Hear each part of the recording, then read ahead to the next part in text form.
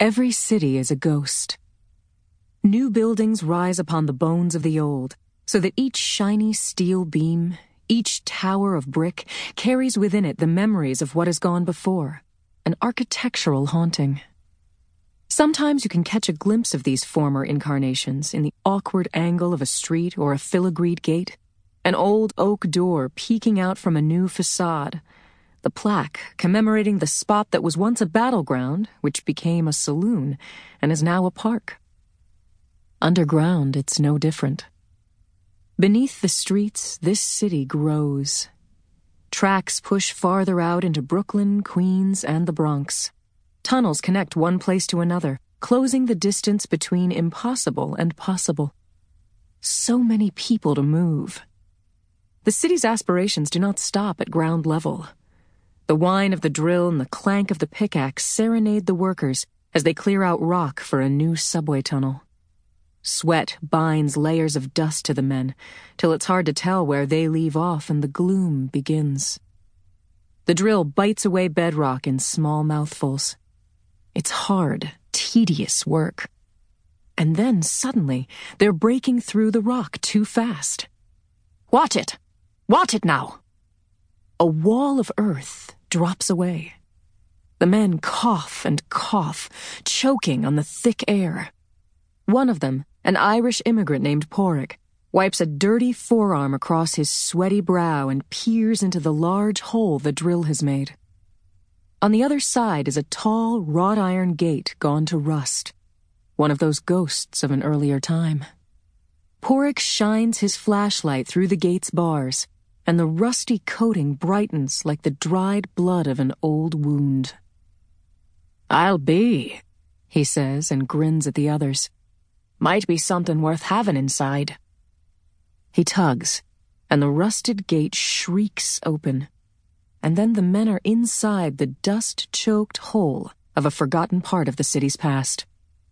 The Irishman whistles as his beam bounces around the tomb-like room, revealing wooden panels grayed with cobwebs, tile mosaics obscured by layers of grime, a light fixture dangling precariously from a broken chain. A train car sits half-buried under a mountain of fallen dirt. Its wheels are silenced, but in the darkness it's almost as if the workers can hear the faint whine of metal on metal lingering in the preserved air. Porrick's flashlight beam shines across the tracks, tracing them backward to a dead tunnel. The men move close and peer into the murkiness. It's like looking into hell's gaping mouth, tracks for tongue. The tunnel seems to go on forever. But that's just the dark talking. "What's in here, then?" Porrick asks. "A speakeasy," says another man, Michael, chuckling. "Grand. I could use a drink," Porrick jokes as he heads inside, still hopeful of some lost treasure. The workers follow. These men are the unseen builders of the city, like ghosts themselves, and they've no need to fear the dark. Only Sun Yu hesitates. He hates the dark, actually, but he needs the job, and jobs are hard to come by when you're Chinese. As it is, he only got the job because he shares a cold water flat with Porrick and several others in Chinatown, and the Irishman put in a word for him with the boss. It wouldn't do to make waves. So he too follows. As Sun Yu navigates the mounds of fallen dirt and brick on the tracks, he stumbles over something. Porrick swings his flashlight beam over the tracks again and finds a pretty little music box with a hand crank on top. Porrick lifts the music box, admiring the workmanship. They don't make them like that anymore. He turns the crank on the cylinder.